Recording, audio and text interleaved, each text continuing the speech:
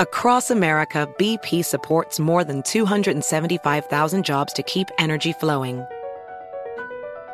Jobs like updating turbines at one of our Indiana wind farms and producing more oil and gas with fewer operational emissions in the Gulf of Mexico. It's and, not or. See what doing both means for energy nationwide at bp.com/investing in America.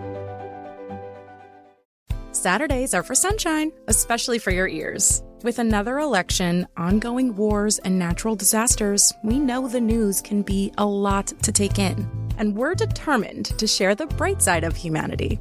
Every Saturday, take a breather from the headlines and hear all the uplifting happenings across the world with 5 Good Things, a new weekend edition of CNN 5 Things. That means you can find this goodness in the same feed as 5 Things. Listen to 5 Good Things on the iHeartRadio app. Hey, this is John Ridley. And this is Matt Carey, documentary editor at Deadline. And welcome to Doc Talk. John, we've got a hard-hitting episode today. A lot of controversy. Well, maybe we should put the word controversy in quotes in the documentary field about the nominees for Best Documentary Feature. We're going to get into that with some amazing panelists. You get a shot, but the individuals behind every one of those images, they're complicated and they are human. This has been Doc Talk. Thank you. Great conversation. You.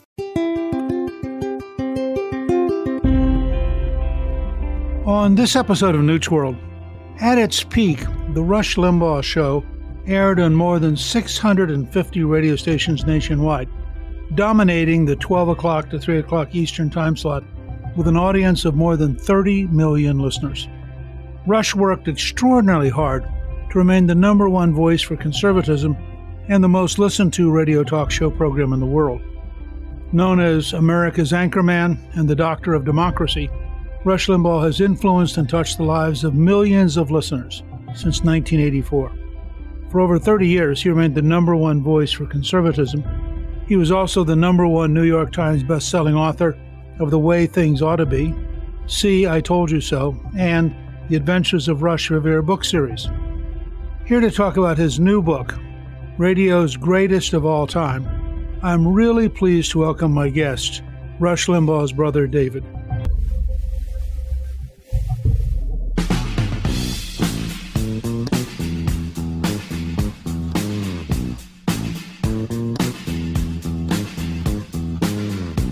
David, thank you for joining me on Newt's World. Thank you so much for having me, Newt. It's an honor. You know, as his brother, you probably know Rush better than anyone. Have you always shared a close bond, or was there ever a sibling rivalry between the two of you? Growing up, Rush and I were so different because I was like the perpetual kid who wore blue jeans. He was like the perpetual adult that would never wore blue jeans. So he was always way more mature than I was, not just because he was 2 years older chronologically, but we always got along, but he would make fun of me and he'd give me trouble all the time. And I'd always threaten that I was going to tell on him when my parents got home. And then I never did. I always forgave him before they got home. But no, we were close other than teasing when we were young. And then as we got older, we grew closer and closer and closer. We were best friends. So when you were kids, did you and Rush have any activities that you enjoyed doing together? Well, we were really into baseball, and so we played sandlot baseball and Little League baseball. And he was a pretty good pitcher, by the way. So we did a lot of activities like that together, sports. He became certainly a national figure. I've worked with him closely, and he was one of the real keys to our winning in 1994 because he did such an amazing job of communicating to the country. I'm just curious, what's it been like to have a brother who's that overwhelming? To be honest with you, I was so excited when he was syndicated. It was just a big blessing for me because I got to watch him. His talents had not been appreciated. As he has said many times on the air, he was fired 7 times. He was a little bit of a rebel, but it wasn't so much a rebellious attitude as he always knew what he wanted to do and what he wanted to be. And so he kept getting fired because he was a DJ, not a talk show host. And in Kansas City and the various places, he would do these gags and whatnot to demonstrate his sense of humor, and he'd make political comments. That's not what they hired him for, and they were afraid of it and all that. But I was very excited to see him succeed. And I remember the first time I heard his bumper music come on, preceding his show, I got goosebumps. I was so excited for him and for myself and for our family, I can't describe it. Did you always think that he would succeed eventually? To be totally honest, no, because I didn't know that there was going to be an avenue for his success. But he actually created his own avenue by creating conservative talk radio as a genre. But I knew how talented he was, and from the very first, I knew he was a great broadcaster and had all those abilities, and he was an impressionist. He could imitate anyone. I think that was evident in his show. Growing up, he would do these sophisticated impressions of people, stars, and people we knew. And so I knew how talented he was, but we were a conventional family of lawyers, and Rush had no interest in formal education. He couldn't stand it, and he's talked about it. And so I didn't know an avenue that would yield him the opportunity to succeed until he got the program director in Sacramento to recognize his talent and let him run loose. He let Rush be Rush, and the rest is history. Had I known somebody would give him that opportunity, I would never have doubted his eventual success. You grew up in a Christian household. How do you think Rush's faith impacted his life and career? Well, my dad and my mom, we were raised in a Methodist church, and we weren't particularly religious and holier than thou type of people. But my dad instilled in us a love for country, an appreciation for the Constitution, for the Declaration of Independence, and for the framers. And he actually taught us about Marxism. I remember he had the great books in our basement at the time we were little, and he read them from time to time, obviously. And, of course, one of the books, it might have been 49 or 50, Mortimer Adler's series, was Marx, and it had Das Kapital and the Communist Manifesto. My dad one time came to my 7th grade junior high school and gave a lecture on Marxism, just to show you. He was very learned in politics. He was a conservative. He was a Goldwater conservative way before it was cool, and way back when Goldwater really was a conservative. We were taught those values and Christian values, and I think they informed his entire life. And he became closer to God and to Jesus Christ the older he got, and especially during his final year when we saw how he heroically and courageously handled his illness. And he became closer to Christ and became very vocal about that when he had not done that before, because he didn't want to make his show a platform for Christianity. I was always struck with how much he read and how deeply prepared he was for his show. Had he always been a reader?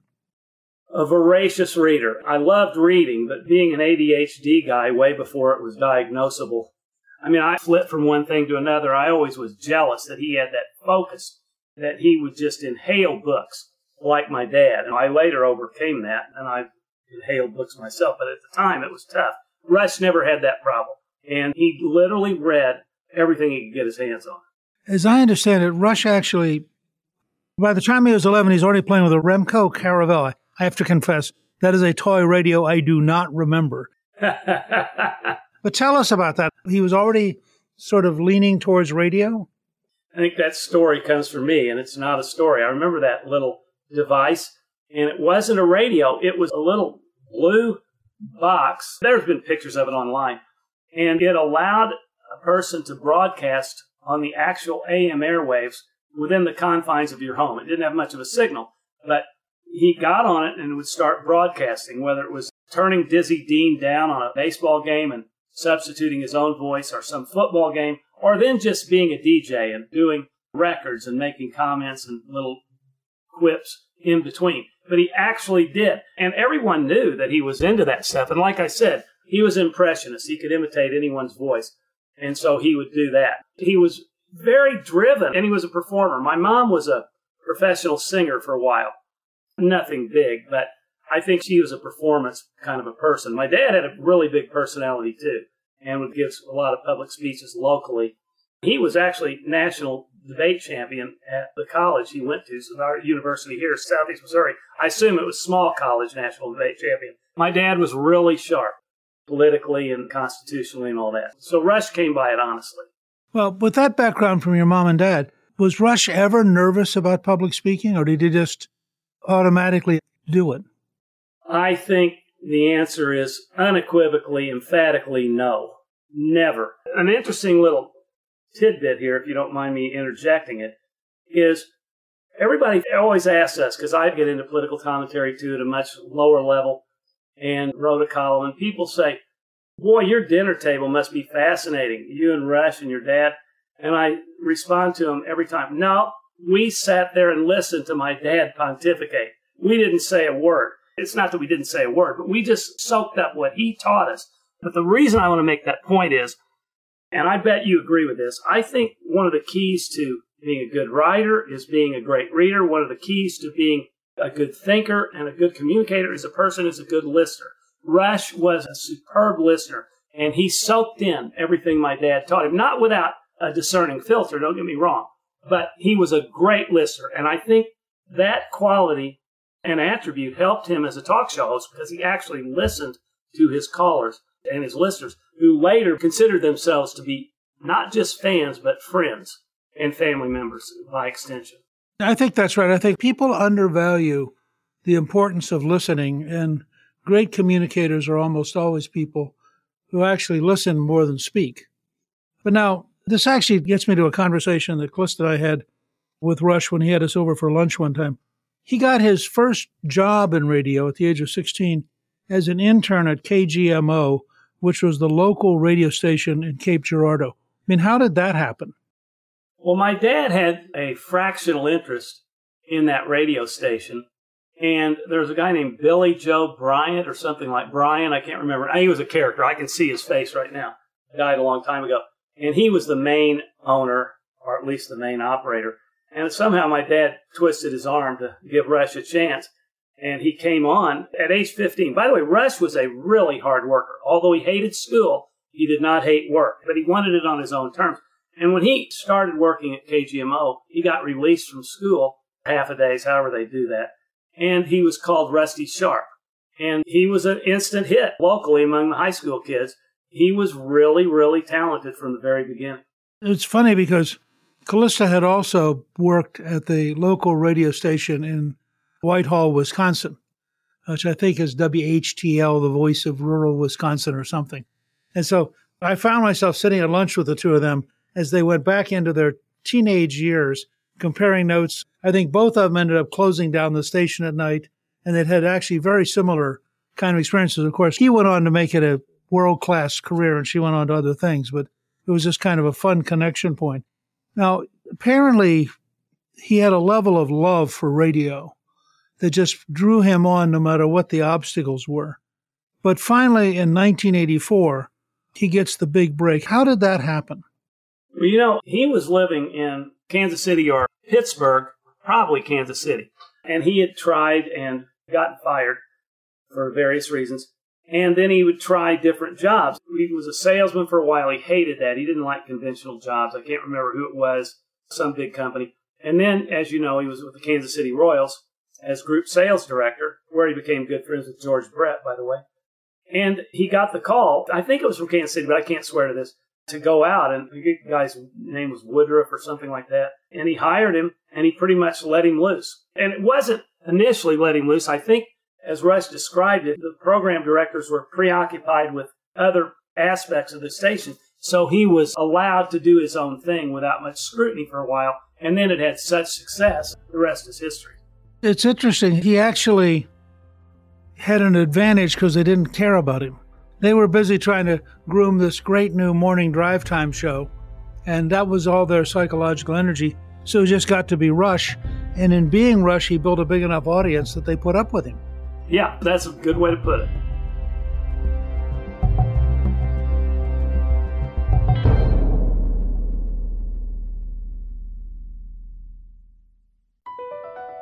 BP added more than $70 billion to the U.S. economy in 2022 by making investments from coast to coast. Investments like building charging hubs for fleets of electric buses in California and starting up new infrastructure in the Gulf of Mexico. It's and, not or. See what doing both means for energy nationwide at bp.com/investing in America. As someone who lives for politics, when a major scandal unfolds, it was shocking. I have to know, what were they thinking?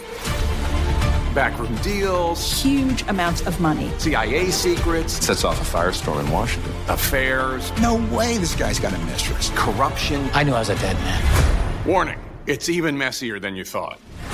United States of Scandal with Jake Tapper, Sunday at 9 on CNN.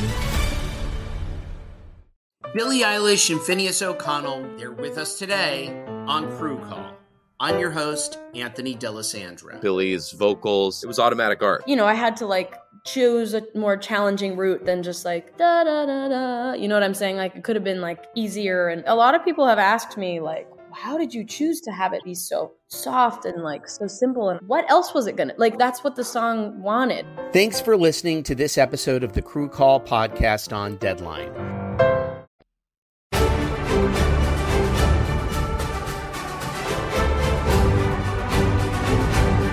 He gets to an extraordinary moment where he goes from Sacramento to New York. And now he's in the big time. Was he initially syndicated or was he just at one station? No, just at one station.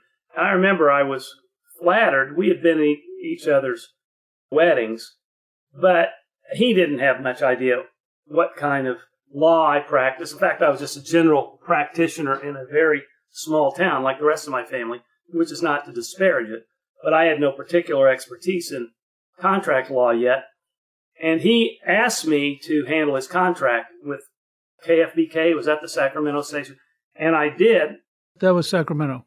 Yeah, and I was really touched that he would trust me enough to ask me to do it, and he didn't know if I was competent or not. And I did, and so what I'm leading up to is in '88, when he was invited to do the syndication, he asked me to come out and help him with a contract negotiation and preparation, drafting, which I did. And I remember my Mac Plus computer. I'm the one who got him into Mac, by the way. I will give myself credit for that because he became a total expert at Apple products. And I actually spent 12 hours preparing the first syndication contract without a clue what I was doing. We ended up submitting it to his New York lawyer. And I had never dealt with a New York lawyer. I was a little bit intimidated. But anyway, it worked out. And Ed discovered him, I think on a drive or somebody told him, he said, this guy can work. He had a deal with ABC or something where he could trade out, he could barter stations and get Rush on 56 stations nationally. And so Ed took a chance, and it turns out he was prescient about Rush's talent and ability to take hold nationally. Was his initial New York home station WABC? ABC. Which had been the leading talk radio station. Without a question. Now, this is another interesting thing, Newt, is that a lot of people don't realize, and he makes it easy, and other people have just, I think one thing bothered Rush in later years, people follow him in this profession, and they assumed that it was easy. All you had to do was be well-versed on politics and have a little bit of a personality, and you could be a great broadcaster. I think that bothered him a little bit because they didn't realize what all went into it, how much work and how much professionalism. Broadcasting is an art. There's a lot of people who are just as articulate and brilliant as they can be, who will never have that pizzazz, that special quality that enables them to be a good broadcaster. But he did. And so WABC, the thing people don't realize is he had to give 2 hours of every day to do a local New York show before he did his 2-hour national syndication. Now imagine how hard that would be. You have to study up on New York local politics and local current events. And in exchange, that's the only way that Ed could get him the national spot. So Rush was doing double prep every day for a 4-hour show, 2 and 2. And I remember spending the night with him a few times. I'd go up to New York and stay in his apartment. He lived on 60th between Columbus and Amsterdam. And I'll tell you, 2 people who lived there, Paul Schaefer, he was David Letterman's keyboardist, I think, and Macaulay Culkin. So it was a pretty highbrow apartment building, but Rush didn't have a nice apartment building, but he was on the 60th floor, and he wasn't making that much money. But anyway, it was very hard for him, but he had this computer, and I don't know if you remember this, Newt, and I don't know how long you've been into computers, but there was this service called CompuServe before the internet, and Rush would program the computer to automatically download all these papers, New York Times and Washington Post and all that. When I did, the few times I spent the night in his apartment out on the couch, because he didn't have a guest bedroom, I hear the printer churning in the morning. So all the stack of 100 pages that he would get when he was on his way out and take them to work and do the show prep. He was a very, very hard worker. When we were doing research for this, our research team found the Rush to Excellence 1989 tour on YouTube. And you can actually go back and watch Rush in 89. It's all filmed on VHS tape, and we're going to include the link to that in our show page for people who just want to go and see Rush when he was really first coming out and beginning to be a really important national figure. And you had people literally who would block in their lunch hour to listen to Rush. I mean, he rapidly became, for millions of Americans, their primary source of information.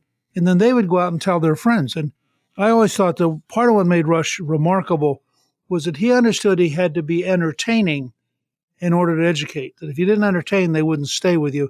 And he worked very hard at finding things that were funny, finding things that were different. So you weren't getting just a traditional talk show. You were really getting a program that he had put a lot into. He didn't really have to work that hard at being funny. It was natural. My mom was a total pistol. She was a clown. She was a class clown, and she was hilarious. And Rush inherited her sense of humor. You know, it's kind of funny. I'm a class clown, too, but when it comes to politics, I'm too serious. And this is a funny thing, but my dad was too serious. He'd get mad at what the liberals were doing way back, and I do to this day. But Rush had an uncanny ability to let it slide off his back and still see the humor in it. I'm sitting there on Twitter wanting to nail these people. I'm not trying to badmouth myself, but I think it's a special talent that he had to be able to be funny and lighthearted about something that is deadly serious, and that he was every bit as serious about as I was, and I am. But he would make fun of me.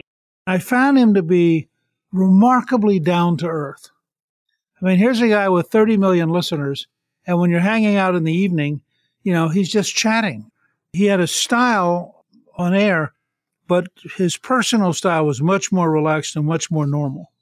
When the mic went on, he lit up and he became a broadcaster. Now, I want to make a clear distinction. He was not fake. This was his persona. He didn't try to go into that mode, but that's the way a lot of broadcasters do. You read about Johnny Carson being the shyest person in the world. When they go into broadcasting, they light up, and it's an entirely different aspect of their personality, every bit as real. In fact, in his case, I think he loved it even more. He loved performing. But also, people don't realize, and I want to say this, to what extent Rush was the tip of the spear. He took more arrows from evil, mean-spirited people than anyone could possibly imagine, and they don't even know what it's like today. He took it silently and suffered silently, but you're right, he developed a sense of kind of futility in trying to win over these people, and that's why he keeps telling other people, the establishment people in the Republican Party, if they think they're going to appease liberals, they're crazy, because the left is on a relentless pursuit to radically transform this country, and as we're seeing, they're succeeding right now to some extent, to a great extent.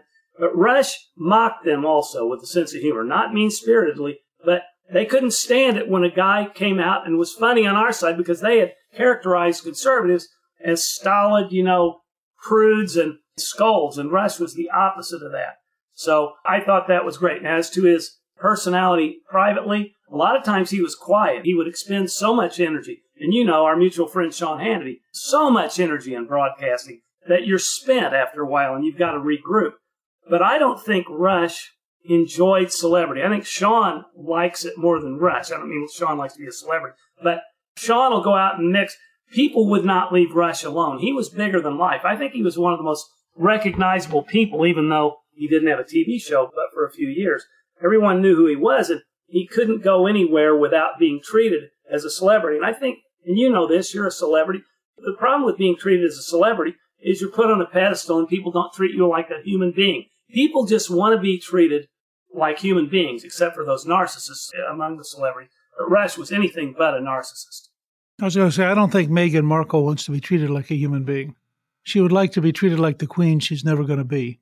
That's just an aside comment here. Part of it also that later in his career, Rush suddenly had a problem with hearing. That was very startling. But here's a guy making a living, as you pointed out, by listening and talking on the air, and suddenly he literally has a very dramatic decline in his ability to hear things. How did he cope with that? Because he just kept going.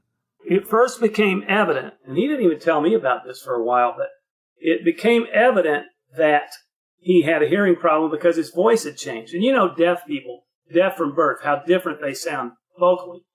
And His pitch would change and everything. And finally, it came out. But what blew me away, this is a broadcasting professional, has two things, hearing, auditory, and verbal.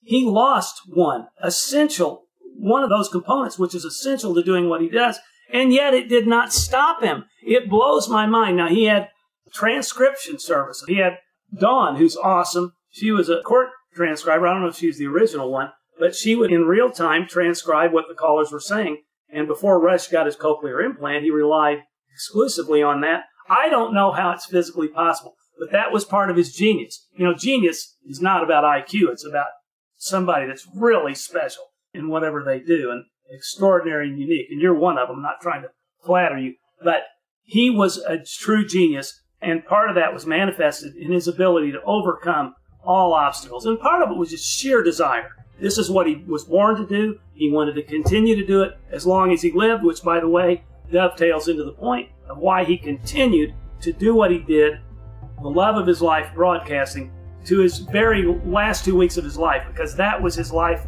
energy. And so he was not going to be stopped.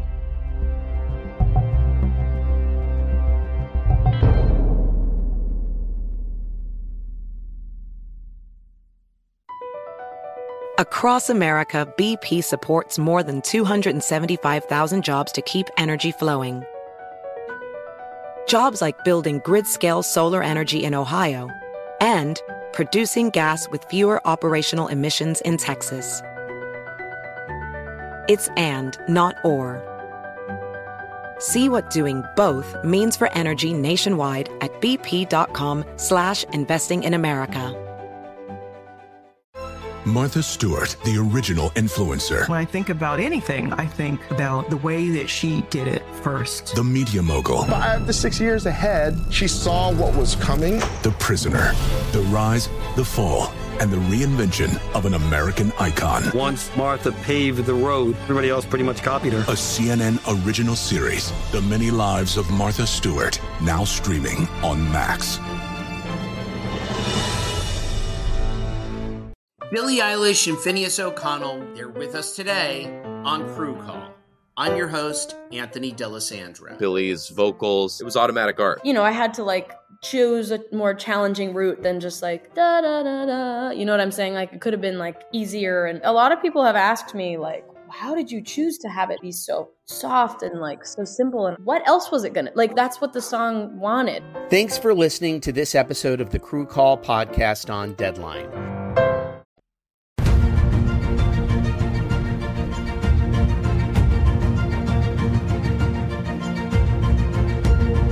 When Rush was asked, did he have a bucket list towards the very end? And he said, yes, my bucket list is to go to the studio and be with my audience.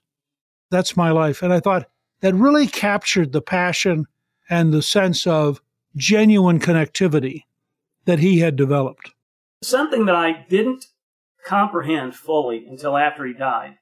I knew how extraordinarily talented he was. I knew how popular he was. I knew how much his fans respected and appreciated him.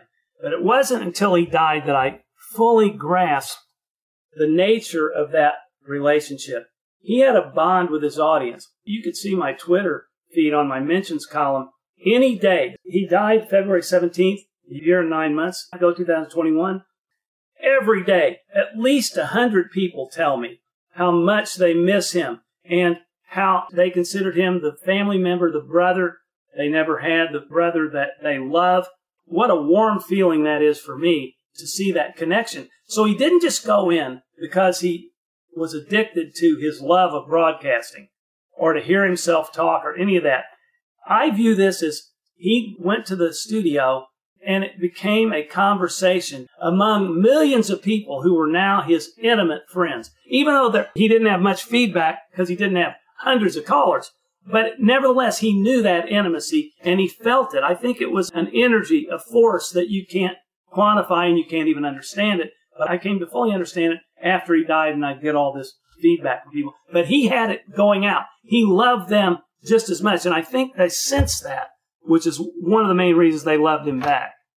I think he was really influenced deeply by Reagan and by Thatcher and had absorbed the principles that they personified. And it was really interesting. Because he had such a personal bond, I'd ask him one time, he didn't have very many guests. And the reason was people actually didn't tune into Rush to listen to somebody else.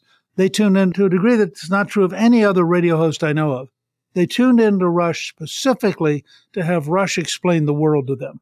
For 3 hours, he would amuse them, he would entertain them, he would educate them, he would give them unique insights.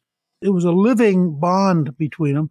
One of the impacts he had, of course, was in 1994 when he helped us win the Contract with America campaign, and we became the first House Republican majority in 40 years. The freshman class made him an honorary member. And he came and spoke and was with them. And I think it really touched him to know that the younger, newer House Republicans felt so close to him and felt that he was so important to them. Yes, and he didn't seek power or influence. He was just doing what he does. What amazed me about him was he would think better as he was talking. Most people, writers, myself, I think much better when I'm alone and quiet and I can collect my thoughts and I start writing and I think about the same speed that I write, so it works out. And I find insights that I never knew I had. One leads to another. But talking, that usually doesn't happen to me. Rush would become more eloquent the more he talked, and he didn't like writing. He was so spontaneous and free as he talked. And he'd come up with these unique insights. People think, oh, he was bombastic and all this stuff and funny. He was. But he was also incredibly insightful. And he used to jokingly say he could see the stitches on a fastball. And he could. He got that from my dad. My dad had an amazing ability to do that. And I remember one time running into you somewhere, and you said to me, I can't believe how smart this guy is. And this is from Newt Gingrich, the genius of the world, saying that. And I thought, wow, Newt Gingrich says you're a genius. He says you're smart. That's a pretty big compliment. I don't get a chance to talk about Rush that much. That's why I'm throwing all these things in there. He was open to thinking, to learning. He had opinions, but he was willing to reevaluate things. It was a remarkable human being. And I think you've done a great deal in bringing together radio's greatest of all time. And I think it will be an introduction for a lot of people who know Rush, and it'll be a new introduction for people who've never heard Rush. But before we wrap up, I understand you were recently on a book tour in September with your daughter, Kristen, The Resurrected Jesus, the Church in the New Testament, which you co-wrote with your daughter, Kristen Limbaugh Bloom, which is your 5th book in your Jesus series. What led you into what is now a 5-volume series on Jesus? Well, I've written 6 political books, and I became a believer in my late 30s. It was like an epiphany for me, and I finally realized that the Bible was the inspired Word of God, and it kind of blew me away. So I became fascinated and wanted to accelerate my learning curve. So I read the Bible as much as I could, and theology and all this. And cutting the story short, I wanted to share what I learned, because I think there are a lot of people situated similarly to where I was who might be able to be benefited from a lay perspective. And while I'm not a scholar, I've studied it a lot, I want to reach people. We're all called on to honor the Great Commission, but I'm not one of these guys like Ray Comfort and go bother people on a street corner. I'd rather do it in writing like this or teaching Sunday school, which I've done. I wrote these books to inspire people to read the Bible. They're about the Bible, and they're lay commentaries and devotionals. I just really felt like that was one of my callings to do, and it's been a great joy, especially this last one where I asked my daughter, Kristen, to join me. I want to thank you for joining me. Your brother, Rush, was without a doubt one of the most influential figures in conservative media history. The legacy he has left is going to live on forever. He forged a path for conservative voices in the media. He educated millions of us, and I include me in that. It was really a pleasure talking with you about radio's greatest of all time. I understand proceeds from the book will benefit families of fallen military heroes, something I think Rush would be very proud of. So I want to encourage everyone to order a copy today. And David, I hope you'll join us again in the future when your next book comes out, whatever it's on. I appreciate that. Catherine, Rush's wife, was so great. We're very close. And the job she did on this book blows me away. So I want to give her the credit. I had very little to do with this. I love that my name's on it because I'm totally supportive. She and her team did the work. And I also want to say that Rush revered and adored you and had so much respect for you. You have to know that. And I want to thank you for how supportive you were to him throughout his professional life. It was a genuine mutual admiration and I think deep personal friendship that we had. It was. Thank you very much, David, and we will look forward to your next book. Thank you so much, Nick. Take care.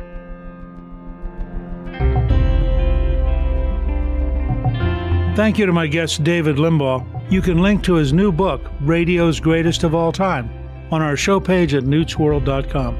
Newt's World is produced by Gingrich 360 and iHeartMedia. Our executive producer is Garnsey Sloan. Our producer is Rebecca Howe, and our researcher is Rachel Peterson. The artwork for the show was created by Steve Penley. Special thanks to the team at Gingrich 360. If you've been enjoying Newt's World, I hope you'll go to Apple Podcast and both rate us with 5 stars and give us a review so others can learn what it's all about. Right now, listeners of Newt's World can sign up for my 3 free weekly columns at gingrich360.com/newsletter. I'm Newt Gingrich. This is Newt's World.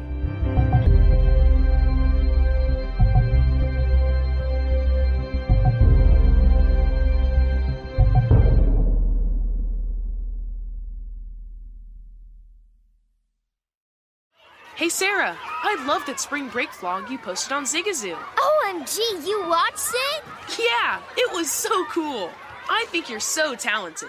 Social media is only positive with Zigazoo, the world's largest and safest social media network for kids. In Zigazoo, all community members are verified kids like yours, and all content is fully human moderated. Try out Zigazoo this spring break. Download the Zigazoo app today. CNN_'s Guide to Sleep has tons of recommendations for products that can help you get the best night's sleep ever. All right, let's face it, most of us have had trouble falling or staying asleep at some point, and there are a lot of products and hacks claiming to be the solution to our sleepless nights. That's why the CNN_ team spend hundreds of hours testing products to find the ones that can make a huge difference in the quality of your slumber. Visit underscore.com now for our ultimate guide to getting better sleep. Welcome to the Scene to Scene podcast. I am your host, Valerie Complex. Today, I am chatting with Ji Young Yoo. Ji Young stars as co-lead in the 6-part limited series Expats. I think I learn a little bit with every character that I play. I think usually I play a character and it causes enough introspection that I learn something about myself. I honestly can't gush enough about Freaky Tales. I'm so excited to share it with more people. If you like what you hear, be sure to review, like, and subscribe to the Scene to Scene podcast. There's plenty to celebrate in March and National